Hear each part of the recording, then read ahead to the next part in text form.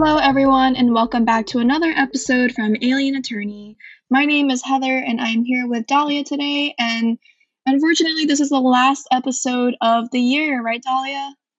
Yes, this is our a year in review, looking back at 2020 and just, the biggest changes that we had with immigration law and what affected, immigration the most. And that's what we're going to be talking about today, Heather. Yeah, like Dahlia said, that's what we're going to be talking about today. And just like we give you a little preface before every single episode, none of these are our personal opinions, and they are all based on facts that we found online that you can also find as well. So now that we've gotten that out of the way, let's go ahead and get started with the first policy that has changed the lives of immigrants and have made a big impact in 2020. So the first one is actually going to be COVID. So obviously, COVID has been a major impact on everyone, not just necessarily immigrants, but the immigrant population has had a rough time with COVID. So after the coronavirus broke out in the US, the entire country essentially went into panic mode. People lost their jobs and food insecurity rose exponentially, and the economy was just continuously declining. And this was just really difficult for many immigrant communities, especially for those who are undocumented, because a lot of these people couldn't apply for the stimulus checks and they couldn't get the help that they needed. So a lot of people ended up having trouble finding work as well, and that ended up making them struggle to get money and having like another way to support their families and whatnot. So a lot of people who are also of Asian descent experienced a lot of discrimination because Trump essentially dubbed the term the China virus, because the COVID originated in Wuhan, which is a city located in China's Hubei province. So because of that, it created a lot of tension for people, especially for those within the immigrant community. But not only that, Trump also used the virus as a way to justify various travel and immigration restrictions. So, for example, back in April, Trump issued an executive order that really stopped providing certain classes of green cards, including some family and employment-based visas. And that ultimately led to around 358,000 people being rejected from coming to the US each year. And then later on, a few months later in June, Trump issued another rule that stopped many like skilled workers and seasonal workers and exchange visitors and employees of many multinational companies from entering the US. So that was a really big hindrance for the immigrant community, that especially after COVID. Yeah, and, like Heather was saying, COVID definitely affected everyone in so many ways, and it's no surprise that it affected our government, our policies, and we definitely saw that this past year and these past few months. As she was saying in the article that we were using, it states that Trump used the virus as a way to justify various travel and immigration restrictions, and that is coming into play with another big change that we experienced with immigration law, which was that, the Supreme Court began in 2020. They began giving their blessing to President Trump to his public charge rule. And what is a public charge rule? What is that? Because I had never heard of it before reading this article, but apparently it is a controversial policy that subjects current and would-be immigrants to far greater financial scrutiny. So it just makes it harder overall, in very basic terms. It just makes it harder for people to obtain their visas. It makes them fill out a lot of paperwork, even more than they already have had to do. The rule increased the administrative burden on visa applicants, and it also blocked prior green card applicants. The rule also drastically increased stress levels for anyone dealing with immigration filings in 2020. Legal challenges to the rule continued throughout the year, and in December, the Ninth Circuit temporarily blocked the rule's application in 18 states. But as COVID came along, this rule came back, and it will be reinstated, and it has been reinstated. And it's actually something that's been existent for a while. The public charge was first actually introduced and established in Congress in 1882 in order to allow the U.S. government to deny a U.S. visa to anyone who is likely at any time to become a public charge. But they don't specifically define what a public charge is. Under the Trump administration, this rule is being interpreted broadly to reduce the number of people who are eligible for a green card and other visas by redefining what makes them dependent on government benefits or what will be in the future. And basically, what they use to determine if people fall under this rule is if they're dependent on just Social Security services or EBT, food stamps, stuff like that. So if you're using those services, then they put you under that rule and use it as a reason to not, or to make it more difficult for people to obtain their visas. And this rule was proposed by the Trump administration, and it is scheduled to take effect, or it was scheduled to take effect on October the 15th, 2019. So it is in effect as of now. And that's just one of the policies that has really affected immigration law currently. Following, we're actually going to discuss DACA, right, Heather? Yeah, so DACA has been something that's been widely debated on for a long time. So starting in 2017, the Trump administration actually announced that they were going to end the Deferred Action for Childhood Arrivals program, which is better known as DACA. And this is essentially an Obama-era program that allowed children who were in the U.S. illegally to receive a renewable 2-year period of deferred action from deportation, and that helped them become eligible for a work permit. So many people were really outraged by this when Trump decided in 2017 that they would end the program. But this past June, the Supreme Court made a ruling that would allow for 700,000 young people to continue to live and lawfully work in the U.S. But then a month later, the Department of Homeland Security said that they would prevent new applicants from receiving DACA status, and they also stopped current DACA recipients from receiving advanced parole to travel internationally, and they changed the duration of the 2-year period into a 1-year period. So people were still outraged by that. But then there was another change that just happened this month, actually. So in the beginning of December, a judge ordered the Department of Homeland Security to start accepting new DACA applicants, which finally restored the program in total. Yeah, and we were talking about DACA, and we're talking about the public charge rule, things like that. COVID, things that have brought upon changes, and we're not done yet. As Heather said earlier, another change that we saw with immigration policy this year was had to do with asylum seekers and refugees, actually. So after the COVID-19 pandemic began, border and immigration officials used public health rules to turn away tens of thousands of asylum seekers from the U.S. border with Mexico. The United States continued to require tens of thousands of asylum seekers to wait in Mexico while their cases were considered, a policy that the Supreme Court is now scrutinizing.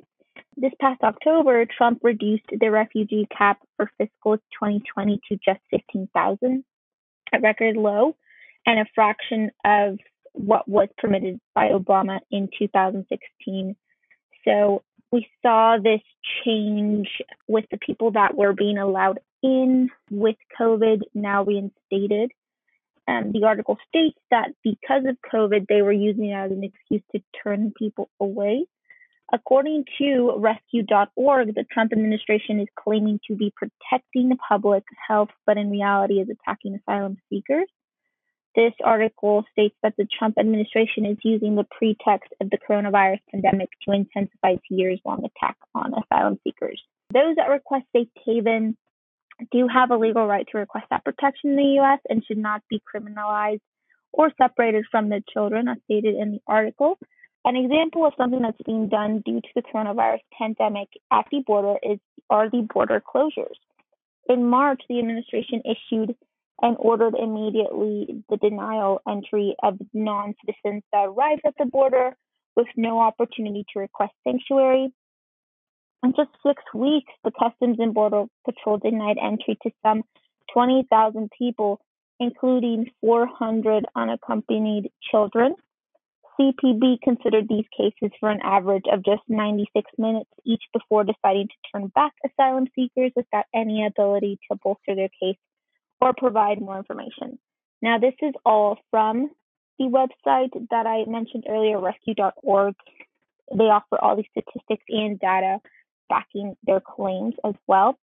Another example would be asylum seekers are denied a fair hearing. In June, the administration went one step further by proposing new regulations that would effectively end the asylum system as we know it, not just denying the pandemic for years to come, but denying asylum seekers any chance at a fair hearing. Wow, that's really interesting. I actually didn't know a lot about that. I didn't either before reading about it today. Yeah, it's super interesting. So, in addition to that, there's actually been a lot of trouble at the United States Citizenship and Immigration Services as well, or better known as USCIS. So, basically, the USCIS has been having some financial issues within the last few years. So, this hasn't been something that's just present in 2020. So, for instance, in 2019, the agency wanted to double the fee for marriage based green cards, and they wanted to place a 60% increase in fees for people wanting to be naturalized. But a judge stopped them from increasing the fee this past December. So a lot of people were a little more relieved for that. But the USCIS also threatened to furlough over 13,000 employees to make up for their lack in budget, but they didn't end up going through with that. Instead, Joseph Edlow, who is the USCIS Deputy Director for Policy, said that there will be aggressive spending cuts to be made so that it will, quote, increase backlogs and wait times across the board with no guarantee we can avoid future furloughs, end quote. And then he added that congressional fundings will be necessary to keep the agency going throughout the next year. So those are just a few things that have contributed to why there's been a lot of trouble at the USCIS. Yeah, and following that, we can also look at some requirements for visa applicants. Obviously, there are a lot of requirements when you're applying for a visa, but in the past year, we've seen more requirements being added, more than what is always been standard. And we're going to talk a little bit about it. So during 2020, USCIS and the United States Citizenship and Immigration Services introduced a lot of measures designed to complicate the process of seeking visas, citizenship, or immigration benefits. In January, USCIS announced new secure mail rules requiring immigrants to personally take advantage of work permits, green permits, and other immigration documents. And we saw that in August, it emerged that USCIS had begun rejecting applications on which any field was left blank. So if you were to fill out that application and left a field blank because it did not apply to you, they would still just completely reject the whole application. And in September, the administration announced plans to require DNA, retinal scans, and other expanded biometric data from immigrants, including children and also their sponsors. So it's just a lot of more requirements, things that we hadn't seen before, things that are new this year when looking into getting a visa, things that just complicate the process when it is already very complicated as stated. And then following, we also saw that, with visas, it's just tougher to get citizenship, right, Heather? Yeah, definitely. So there's been a lot of factors that contributed to the reasons that non-US citizens are having a tougher time trying to obtain citizenship, just like the ones that you mentioned. So, for example, in addition to the ones you mentioned, there's been a lot of staff shortages at the USCIS, like I mentioned before. There's been office closures and so on. The list goes on. So people also found that these bureaucratic delays prevented almost 300,000 eligible applicants of their chance to get naturalized by November 3rd, this past November 3rd, actually, which was election day, meaning that they weren't eligible to vote in the 2020 election, which was arguably the most critical elections in modern day. Some people wouldn't agree with that. Some people would agree with that. That's why I said arguable. But then in November, the Trump administration announced a very long and difficult and politically conservative critics test, which was expected to further slow the USCIS from processing naturalization cases even more. So finally, the Justice Department also established a new office. And within that new office, their main job is to revoke citizenship from foreign-born Americans. So all of that contributed to this tougher path to citizenship that made it really hard for immigrants. Yeah, and I could definitely, see that in the past year how there was just a lot more requirements added to obtaining visas. Border control was tightened. We saw that you talked about just a tougher path to citizenship, and overall, what we've been seeing in the news. What we've been voting for. The presidential election has actually also been impacted a lot, and been very impactful to immigration policies. And to the surprise of some, Trump chose to not make immigration a key part of his reelection campaign, with really just not mentioning a lot about immigrants and a very few build the wall chants. Compared to his first presidential campaign, we know that that was what the majority of it consisted of in his rallies or debate appearances. Instead, Trump sought to chip away at minority support for Democrats, making important inroads among Hispanic voters in South Florida and increasing his overall share of the Latino vote from 18% in 2016 to around 28% in 2020. So it actually grew. And that wasn't enough, as we have seen, to secure victory over Joe Biden. However, leaving the White House to close out 2020 by scrambling to lock in Trump legacy on immigration policy before President-elect Biden takes office. So there was a difference in how he approached this election, which is what we saw, and was a difference in how he approached this, and that's what we've discussed. And just overall, there's been just so many changes this year. Looking back at this year, we really see, what's happened with presidents and with their policies and immigration. And yeah, it's just nice to look back at it all. Yeah, it's definitely been a very interesting year, a year like no other, and that's what makes 2020 unique, whether or not you want to interpret that as a good or a bad thing. But thank you, Dahlia. It's been a pleasure talking with you throughout the year about the various things that have affected immigrants and the immigration policies in the U.S. that have changed and, just changed throughout the entire year. So we hope that you all have a wonderful holiday season and tune in for more podcasts. And if you'd like to learn more, feel free to check out alienattorney.com. There you can find more articles regarding various subjects regarding immigration policy. So thank you all per usual for listening, and have a great day. Thank you so much, guys. It was so much fun. Thank you, Heather. And yes, it was so nice looking back at this year with you guys and sharing all these moments. And happy holidays. And thank you so much for hearing us.